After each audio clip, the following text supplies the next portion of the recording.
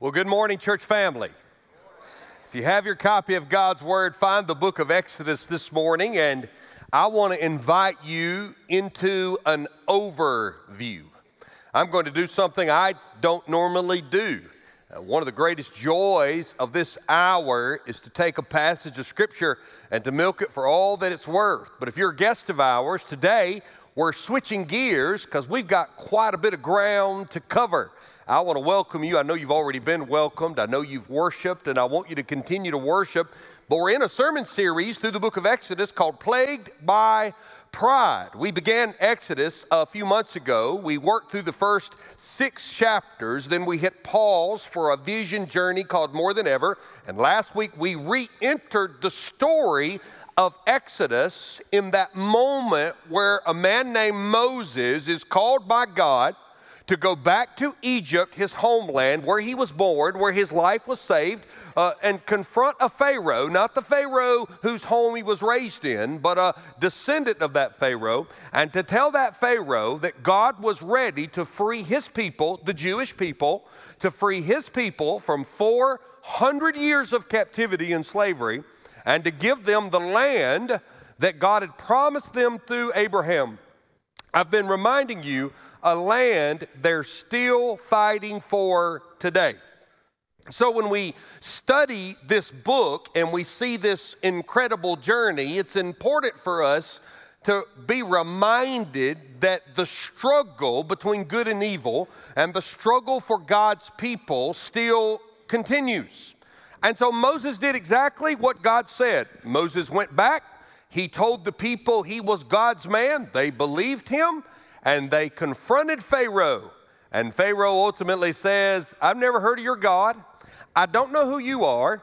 My economy and wealth is built on the slavery of your people. So in short, no, you cannot go. Moses goes back to God and says, God, I don't understand. Why would you call me out of the desert and the wilderness through the burning bush? Why would you commission me to do this? Why would you display supernatural powers and allowing things like my staff to turn into a serpent, my hand to be leprous and then be whole again? Why would you give me sign after sign after sign that you truly are going to liberate these people? And then I go before this earthly king and he says no and throws me out of his court.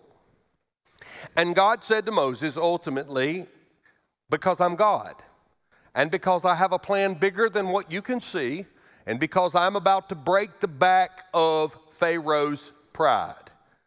And he does that through a series of plagues. Now, my wife got on to me because I was raised in Alabama.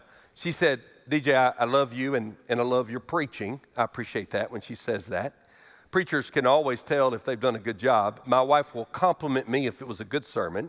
If it wasn't, I'll say, did the morning make sense? She goes, it's okay. Thanks, babe. I appreciate that. She said, DJ, I love you, but it's not plagues, it's plagues. So correct me anytime I say plague. I'm sorry. I tried to overcome my raising. It's plague, like the word play with a G on the end. Plague. You want to do it with me? 1, 2, 3. Plague. Half of you participated. The other half probably would have went, plague. So we see these plagues unfolding in the life of the Jews. Now, we have 2 choices before us. We could take 10 weeks and study every plague in detail. But nobody wants to come on Nat Sunday or Skin Boil Sunday or Hail Sunday. And so I decided that what I would like to do is give you an overview and then draw out some themes. We began last week with the first plague where Moses turned the Nile River and all of Egypt's water into blood. So we'll pick up today with plagues 2 through 8, and we're going to deal with 9 and 10 in the weeks to come. Now, why do we do this? Well, we do this because studying historical books matter. I've been telling you for several weeks now why study the book of Exodus, and I've given you this simple little list because we are them. We are the people of God. This is the great mystery and great joy of Christ, that in Christ we are the people of God because we live in their world. I'm going to show you at the end of today's sermon how every plague we will see will be seen again in the end times. And then we serve their God. We serve the God of Moses, of Jacob, of Abraham. We just sang that in the lyric of that worship song because their story is our scripture. This is really important. I want you to pick up on this. One of the things we see when we develop a biblical worldview is that we believe in linear time. People who reject the existence of God or consign God to some supernatural force often believes that ultimately there is no beginning and there is no end to time. For example, Eastern religions that teach reincarnation ultimately would believe that time in and of itself is not constrained to any controller, and your only hope is to live in such a way that you continue to reincarnate into other organisms, hopefully finding peace. Karma is the word they love to use. Christians do not believe that. The Bible does not teach that. The Bible teaches that time is linear. There was a beginning of the creation, and there will be an end of the creation as we know it. And at the beginning of the creation, while God has always existed, there was a moment when out of his kindness and for his glory, he spoke creation into existence. This is clearly taught in Genesis 1 and 2. And then we know that creation was thrown into chaos by the rebellion of Adam and Eve in the garden. This explains sin. And we also know that the rest of the biblical narrative, the rest of the story of redemption, is that time is moving toward a Messiah. That Messiah comes. We'll celebrate him next month as we prepare for Christmas. Can you believe I just said next month as we prepare for Christmas? And then we know that his life and his ministry and his death and his resurrection ushered in the age of the church. And now God can live in man through the presence of the Holy Spirit. And yet time continues to go on until he returns a second time. And upon his return, he will create, through judgment, a new heaven and a new earth. And then that moment, called the eternal state, both words are important, eternal meaning it lasts forever, and state being a state of being, it's an ontological term, state of being, eternal state will exist forever, and man in Christ, woman in Christ will enjoy everything God originally intended for Adam and Eve. So we believe history is going somewhere. We don't believe we're caught in some endless cycle of mysterious creative force with some sort of divine mystic presence. That worldview is around. That is not the biblical worldview. However, though we believe that time is linear, inside of the redemptive story, there are cycles that keep repeating themselves. And this is important when you study the plagues. See, you have two choices. You can read the 10 plagues and go, that was really bad. That's terrible. If I were Pharaoh, I think I'd have let him go on plague 3 or maybe 6, but he went all the way to 10. Okay, moving on, next chapter. Or you can see that, yes, these historical, factual accounts did exist. They did accomplish a purpose, but they also teach us so much about these cycles we see in God's relationship to man. I mean, think about these cycles for a moment. I'll give you just a few. There's this cycle of sin. Then God judges sin. Man resists God's judgment in pride, and the pride equals resistance. We see this over and over in Pharaoh's heart. There's also this cycle of creation being thrown into chaos by the Creator. In other words, God commanding earth, sea, sky, and the animal kingdom in order to show a nation that tended to worship the earth, the sea, the sky, and the animal kingdom that they are not to be objects of worship, but that there is a creator over the earth, the sea, the sky, and the animal kingdom. And so we find that God often issues judgment upon those who would resist him through the earth, the sea, the sky, and the animal kingdom. We also see this cycle where God's initial judgment is not as severe as his final judgment. Why? Well, your Bible tells us why. God is a parent. He's a father. When my children disobey me, if their disobedience from a 1 to a 10 is a 2, I don't want to react with a 9. We would say it this way: we want the crime to match the punishment, because what is the goal?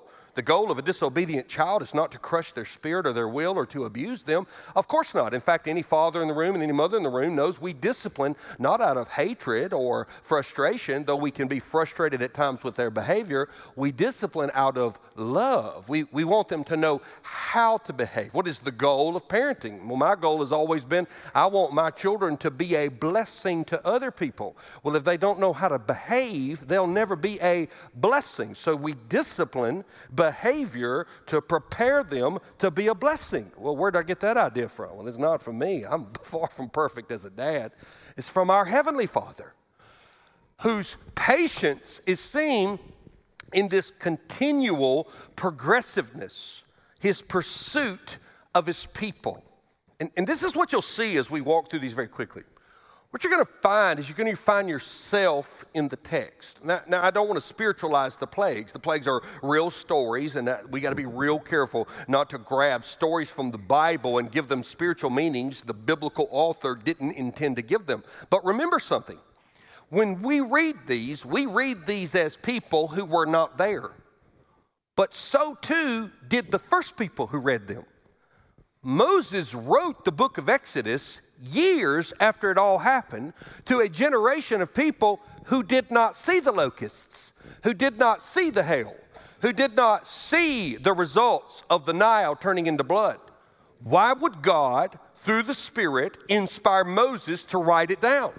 Because God wants his people to be aware of the cycles of sin and death and judgment so that we don't ourselves fall into those very same cycles in our own life. And if you were to reduce this to two characters, it's really not Moses. It's the pride of a king versus the power of God. The pride of a king versus the power of God. Now, in doing this study, what you learn is that the first 9 plagues, I'm doing so good with that, plagues, I got till 11 to get it right. She'll be in the 11. She's teaching in the special needs ministry right now, but I've got till 11 to do it right. But in the first 9, they actually appear in 3 cycles. We know that 9 is divisible by 3, of course. And then the 10th plague is so devastating, it's a completely different animal. It's a completely different level of judgment. We'll deal with that in a few weeks. But in thinking about that, I would like to structure our journey with these 3 cycles. I want you to see them. Cycle number 1 is what I would call a cycle of denial. This is where Pharaoh basically says, I cannot deny the existence of what I'm seeing, but I'm going to deny that it should have any impact on my heart or my life. When we look at these 3 plagues, the first one we see is, of course, the one we dealt with last week. You can go back and listen to that sermon where God, through the power of Moses' staff, turns the water into blood. And then we come to one I remember as a little boy thinking would be pretty amazing to see. The plague of frogs. Chapter 8 of the book of Exodus. Then the Lord said to Moses, go into Pharaoh and say to him, thus says the Lord, let my people go, that they may serve me. But if you refuse to let them go, behold, I will plague all your country with frogs. Frogs.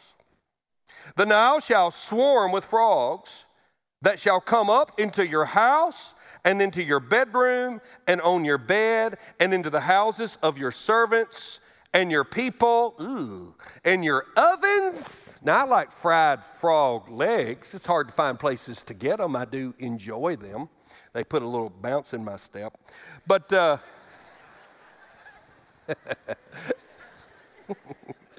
you don't even have to pay for that. The frog shall come up on your people and all your servants. And the Lord said to Moses, say to Aaron, stretch out your hand with your staff over the rivers, over the canals, over the pools. Make the frogs come up onto the land. So the Aaron stretched out his hand in the waters of Egypt. Verse 6, and the frogs came up and covered the land of Egypt. Now watch verse 7. But the magicians did the same by their secret arts and made frogs come up on the land of Egypt. We've seen this pattern before, that the magicians, whether through demonic power or through sleight of hand, get in front of Pharaoh and sort of halfway create what's happening under the staff of Moses, or sometimes it's mentioned that Aaron is the one doing the actual work that Moses commands him to do. Now, again, frogs. Deadly? Well, there are a few in the world, but most of the time they're not deadly. Little boys love to pick them up and chase little girls, and we see them quite often, especially when it warms up on our patios and around. Do I want them in my oven or in my bed? No. Is it life-changing? It can be. The other night, my precious Sadie, my favorite child, she's my 7-year-old boykin, she decided to corner a skunk. We live way out in the country, and she came back to the house completely sprayed down. And she decided to jump on the back couch of the back porch and rub her face because it was in her eyes. Now, she has been outside for days. She's not allowed in her kennel. She'll sleep outside. Laurel says she's going to get cold. I don't care. $1 million difference to me whether she gets cold. The Lord put a fur blanket on her. She's fine. She's going to be fine. And I made the other 2 dogs sleep with her so they could stay warm. And I have not yet decided when I will let her back in her kennel at night in our mudroom. Did it devastate us? No. Did anyone's life be lost? No. But was it fun coming home to a dog that literally made the hair in my nose curl when she jumped up and licked me and I realized what was going on? This is the idea behind this first plague. It's this idea of inconvenience, and Pharaoh reacts. Look what the Bible says happens beginning in verse 11. The frog shall go away from you, and in your house and in your servants, your people, they shall be left only in the Nile.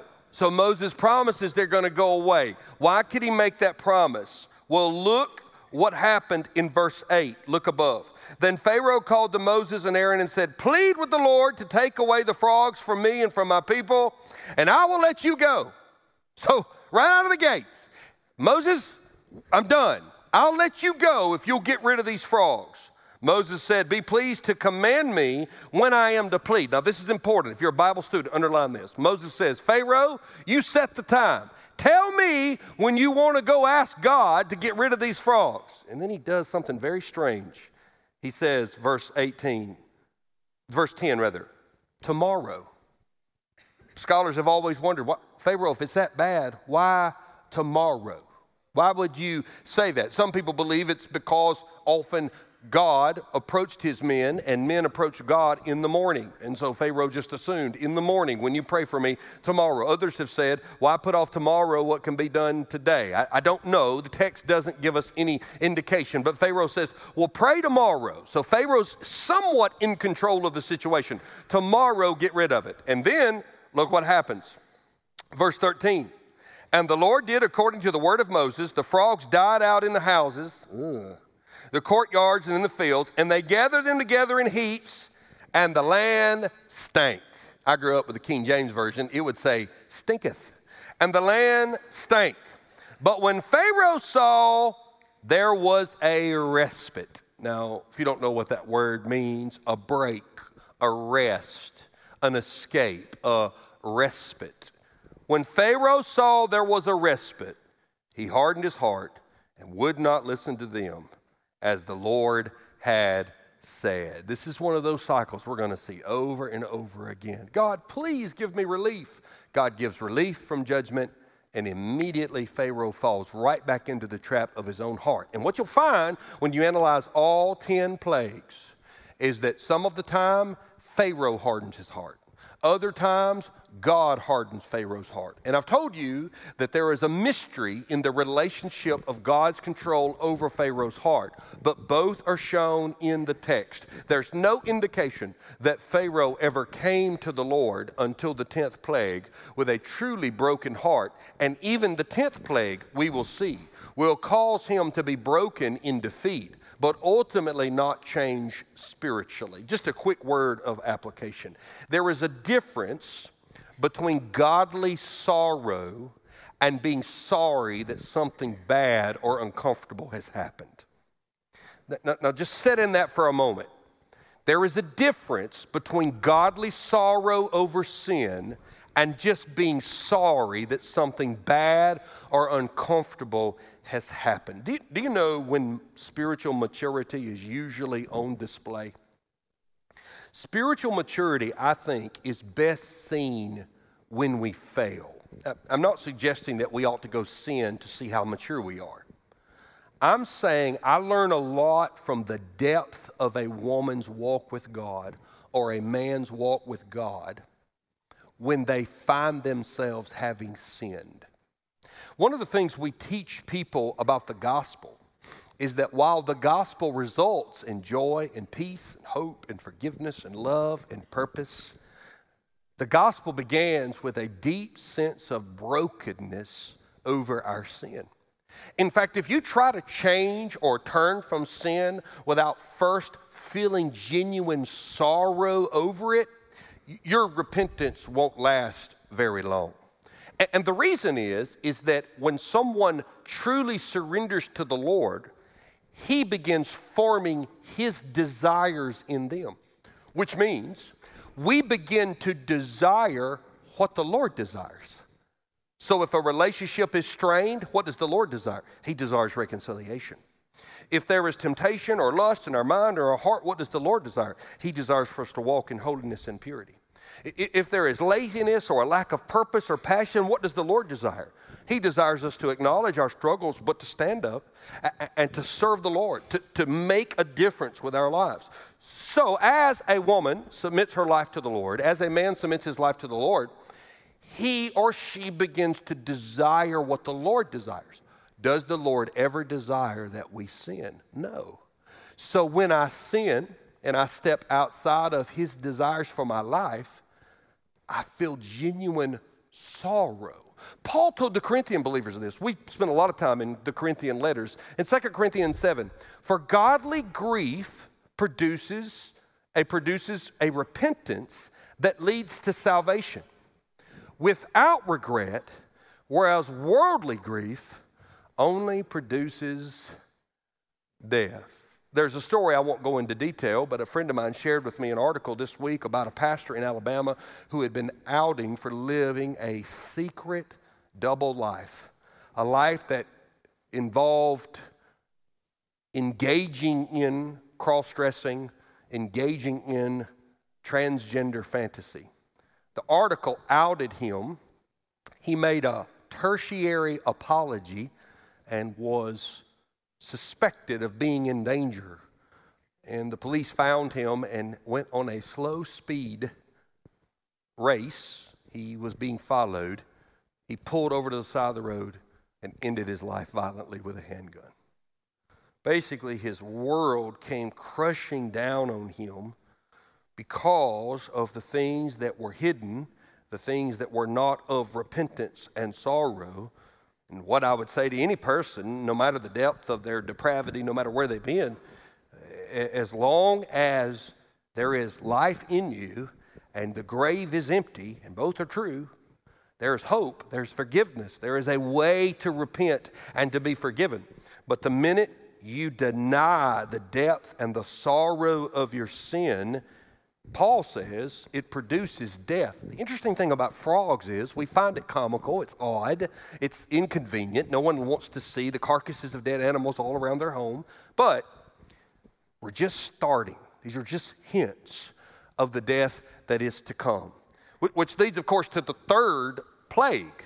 The third plague is not frogs, it's gnats. I hate gnats.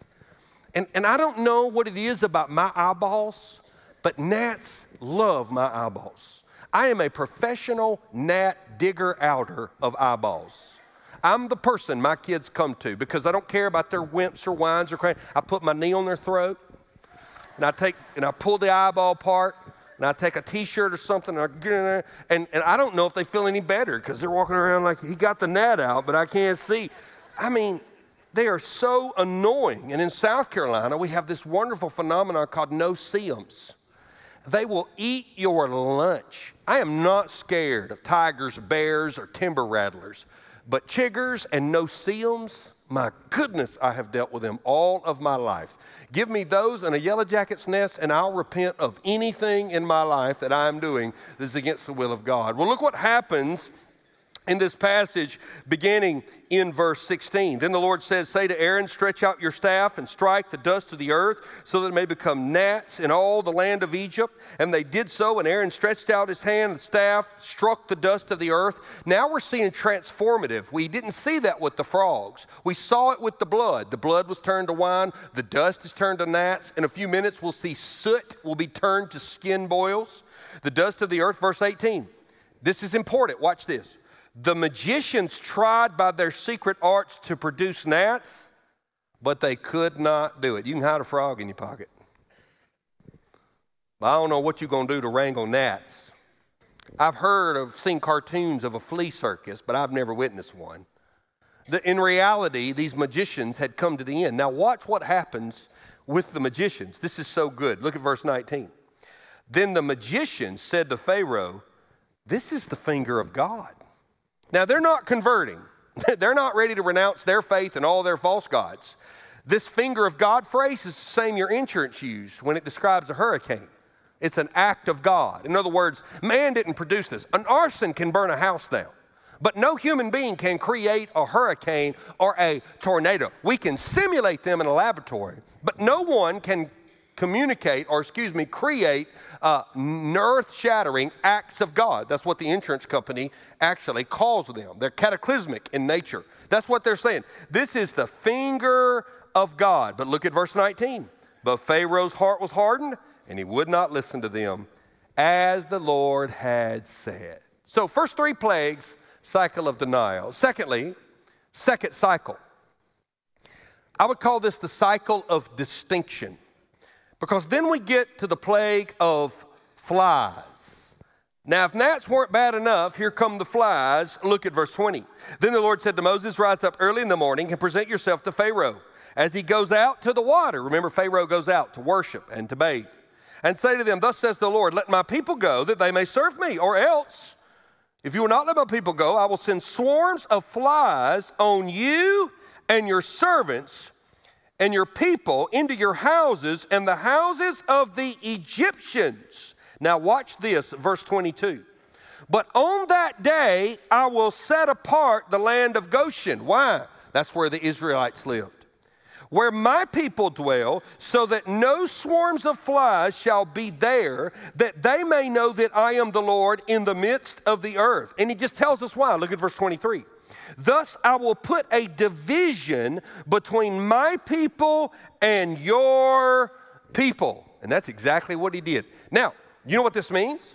This means that both the Jews and the Egyptians suffered from the first three plagues. If all the water in the Nile is blood, all the water in the Nile is blood. And if frogs come up everywhere, frogs come up everywhere. And if gnats come everywhere, gnats come everywhere. But at this point, he's ratcheting up the suffering. We're going from inconvenience and biting insects to now we're dealing with flies that can carry disease. And he says, I'm going to do something that only God can do. I'm going to control a fly. You can put a tiger in a cage. You can go to a zoo and have your toddlers in Crocs with a sippy cup, standing feet from an animal that would destroy them were it not for the thick glass, the cables, the wire, or the cage. We can control a mammal. You try to cage a fly, and then try to keep flies from swarming over a specific area of a nation. Think about this. We're in the year 2023. We can't close a border.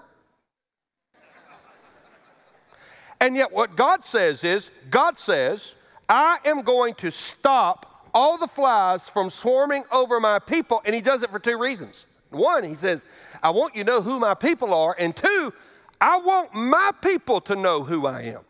See, the plagues are not just about breaking Pharaoh's pride, it's about building the faith of the people that he's about to release. If I know my life can be taken by a king who wants me enslaved, I'm much more likely to strike out with Moses if I've watched this God who I've never seen, who I was not taught about. Remember, this generation knew not Joseph, who I was not taught about, display his creative power. And that's exactly what happens. It's this idea of God setting his people apart to not be judged. Come on, somebody. You know what Paul says in the book of Romans? But God shows his love for us in that while we were still sinners, Christ died for us. Since therefore we have now been justified by his blood, much more shall we be saved by him from the wrath of God. God has this pattern of taking a people out of his wrath and saying, these are mine. And I'm going to protect them. And I'm going to display, as the fire of my judgment comes down on sin, the grace of my heart comes down on these people. And I will display in them my favor and my goodness. This is why the gospel's so good. Everything you see in the scriptures about judgment over sin is escaped in Christ. Because every ounce of judgment God has for sin was poured out on Christ. This is why nobody should wake up with more hope than you. I know the King, and he has removed me from his wrath. And therefore, while I may experience the ramifications of a broken world with cancer and war and disease and famine, I will never know the wrath of God. He has set me apart. And he started this way back when he called Abraham. And he's continuing it right now. And guess what happened? The flies swarmed in, except for in Goshen. Now, look what takes place in this passage. Verse 25. After these flies come in, Pharaoh called Moses and said, go sacrifice to your God within the land. Moses says, oh no, that's not what I asked for. You ever try to negotiate with God? Pharaoh said, okay, you can go sacrifice, just don't leave. He says, no. Why? The Egyptians will kill us if they see us sacrificing animals. They don't understand what we're doing. That's exactly what he says. Look what the Bible says beginning in verse 26 of chapter 8. It would not be right to do so, for the offerings that we sacrifice to the Lord or of God, Lord our God, are an abomination to the Egyptians. If we sacrifice offerings abominable to the Egyptians before their eyes, will they not stone us? We must go 3 days' journey into the wilderness. Verse 28. So Pharaoh said, I'll let you go sacrifice to the Lord of the wilderness, only you must not go very far. Plead for me. The flies have gotten personal. You know, the servants could have kept the frogs out of Pharaoh's personal bathroom. The servants could have found Pharaoh some water to drink. The servants may have done a pretty good job of keeping the doors closed to control the gnats. But the flies are everywhere. They had not yet invented the screen door. So he says, pray for me, Moses. Plead for me. I am tired of this inconvenience. And then, of course, we see what happens. Look down in verse 31. And the Lord did as Moses asked and removed the swarms of flies from Pharaoh, from his servants and his people. Not one remained. But Pharaoh hardened his heart this time also and did not let the people go. Same thing with the fifth plague, the livestock die. Look what the Bible says in verse 9, or verse 1 of chapter 9.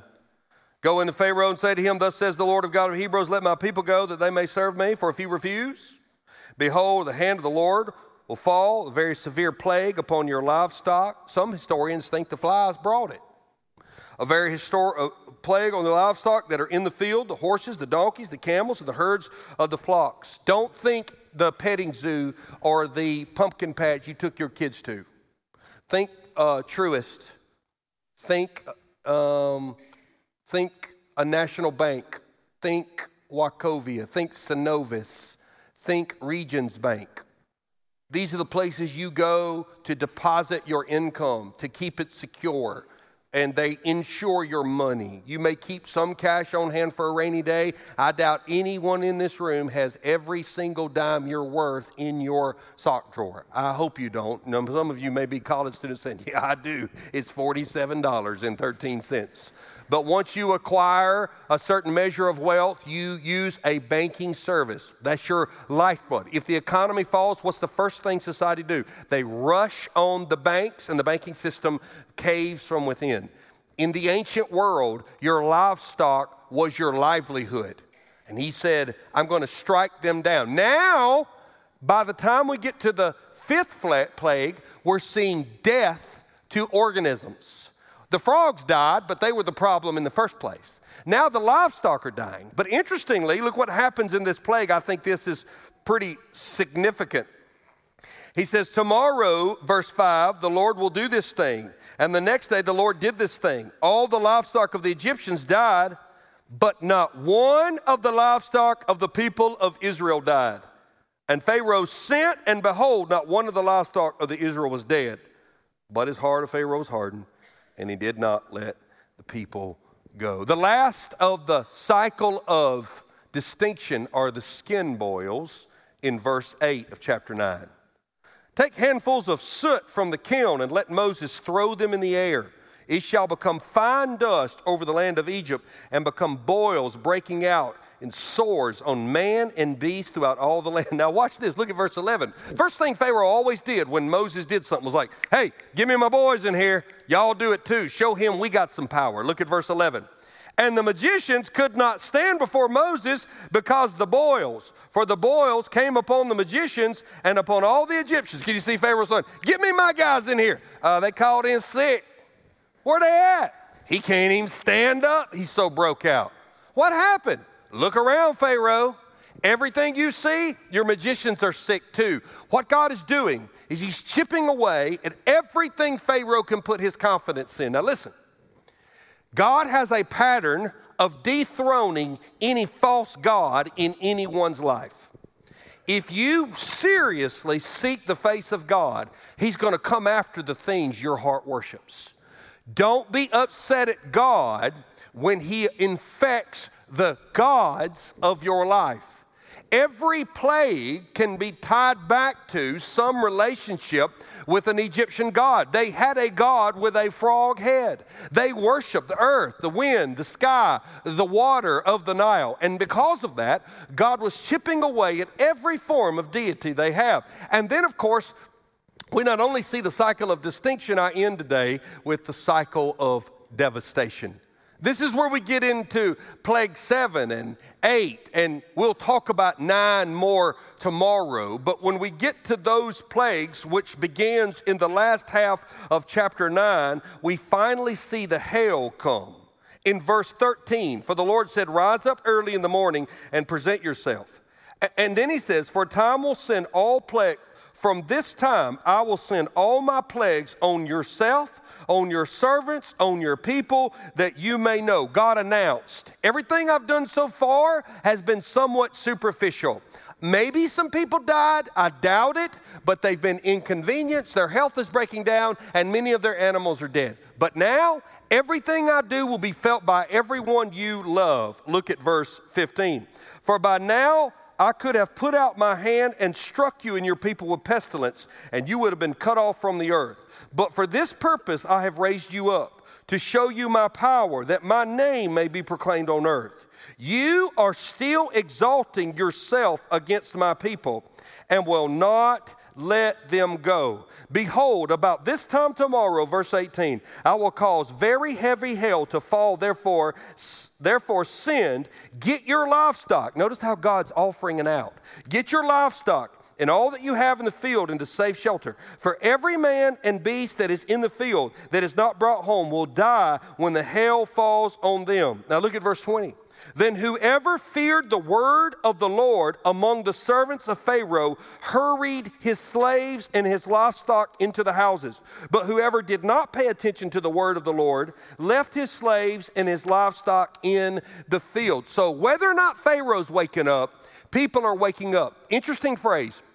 To fear the hand of the Lord is not to worship or love him, but recognize he is real, and so far, everything he said he's going to do, he's done. I'm believing I'm going to put my cow up. I'm glad it got left anyway. Bring the servants or the slaves in. And that's exactly what did. You can read it yourself. I don't have time. Hail falls. It destroys everything in its path. Some of you have hail-damaged cars in the past when quick storms will hit and it'll be 100 degrees outside and all of a sudden golf ball-sized hail will be raining and you know the damage it can do. Imagine the hail large enough to take the life of animals, to destroy the crops, and to destroy the structures. And this is what happens. And then look what takes place way down in verse 30. We have this conversation of how the hail didn't strike Goshen, and Moses is saying, what are you going to do? And Pharaoh's saying, please pray for me. Look at verse 30. But as for you and your servants, I know that you still, or you do not fear the Lord. That's the first time in the Bible that phrase is used in that way. I know you don't fear the Lord. Now, when you think about that, it's important to recognize what that means. To fear the Lord is to really be in awe of who he is, to appreciate his supremacy, to genuinely fear the consequences of disobeying him, and to make sure that you don't take your relationship with him lightly. I think there's a lot of modern communication that gets called preaching that has lost its fear of God. Fear of God is not the absence of joy or laughter. I love walking through the halls of a church filled with laughter and joy. But the fear of the Lord is that we take him very seriously. God is not to be mocked or to be treated flippantly. It is not a casual friendship or a Sunday morning loyalty to know the one true living God.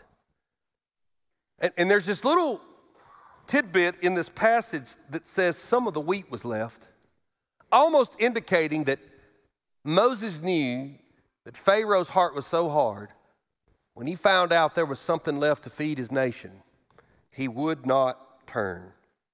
And then, of course, after this plague, the plague of hell, do we find darkness and ultimately locusts. Now, the locusts come in chapter 10, verse 4, and they fall out in that passage just as the rest have done. And the interesting thing about the locust is verse 20. But the Lord hardened Pharaoh's heart, and he did not let the people go. Judgment, repercussions, pride, resistance. Do you know the world still sees the judgment of God all the time? And the world one day will see it at the end. Now, I familiarized you with these plagues. You can close your Bible. Do you know that when the Lord returns, according to the book of Revelation, almost all of these plagues will be seen again in some shape or form? I mean, just real quick, look with me on the screen. Revelation 6:8, and I looked, and behold, a pale horse, and his rider's name was Death, and Hades followed him, and they were given authority over the fourth earth to kill with a sword, famine, and pestilence by wild beasts of the earth. Again, just a few chapters later, the first angel blew his trumpet, and there followed hail and fire mixed with blood. Haven't we seen two of those three? And these were thrown upon the earth, and the third of the earth was burned, a third of the trees were burned up, and all the green grass was burned up. Again, next verse, literally next verse. The second angel blew his trumpet, and something like a great mountain burning with fire was thrown into the sea, and the sea became blood. Just a few chapters later, in Revelation 9, a few verses later, then from the smoke came locusts on the earth. came locusts on the earth. Interestingly, in verse 4, they were told not to harm the grass of the earth or any green plant, but only those who do not have the seal of God on their foreheads, an outward sign of faithfulness, just like the boils were an outward sign of faithlessness. It goes on to say, John wrote, so the first angel went and poured out his bowl on the earth, and the harmful and painful sores came upon the people who bore the mark of the beast. Same chapter, just a few verses later in Revelation. And I saw coming out of the mouth of the dragon, of the mouth of the beast, and of the mouth of the false prophet, 3 unclean spirits like frogs. The cycle continues. But in Christ, for us, the cycle is broken. I am a child of God. I'm in Goshen. And when he returns, I have nothing to fear. So don't resist him today. This is why the writer of Hebrews, writing to Christians, said these words. Therefore, if the Holy Spirit says, today, if you hear his voice, do not harden your hearts as in the rebellion on the day of testing in the wilderness, a reference back to Exodus. Today, if God is dealing with you about something, don't harden your heart. Let's pray. Father, thank you for giving us an opportunity this morning to walk through these incredible plagues. Thank you for the privilege of knowing that you are a God in hot pursuit of your people. You will avenge your name. You will bring justice to that which is wrong, and you will punish the rebellion of man against you. And Lord, I belong in that rebellion. I have the same potential hardened heart as any Pharaoh who ever ruled Egypt. But by your grace, you have revealed your Son. And because of that, every Christian in this room has been removed from your wrath forever. So do not, Lord, please do not let us harden our hearts when the old cycles cycle back around and we find ourselves being tempted to allow our pride to go toe-to-toe with the power of a king. Church family, I could never stand up here and know, but with your head bowed, is there any area of your life you've been resisting the will, the conviction, and perhaps even the judgment of God? If you don't learn anything from today's passage, learn this. If God is convicting you of something in your life, it is because he loves you. It is because he is patient. It is because he has better for you. Do not harden your heart. I'm going to pray and we're going to stand and sing. And as we do, would you reflect on that? Maybe you want to go to our prayer room this morning and pray with someone about an issue in your life. You're certainly welcome to always come to this altar and kneel and pray. What I would appreciate you not doing is treating the invitation song as an early exit. I believe your God is worth a few moments of your worship and of you reflecting on him. So you just do as he leads. Father, would you lead now as only you can? In Jesus' name.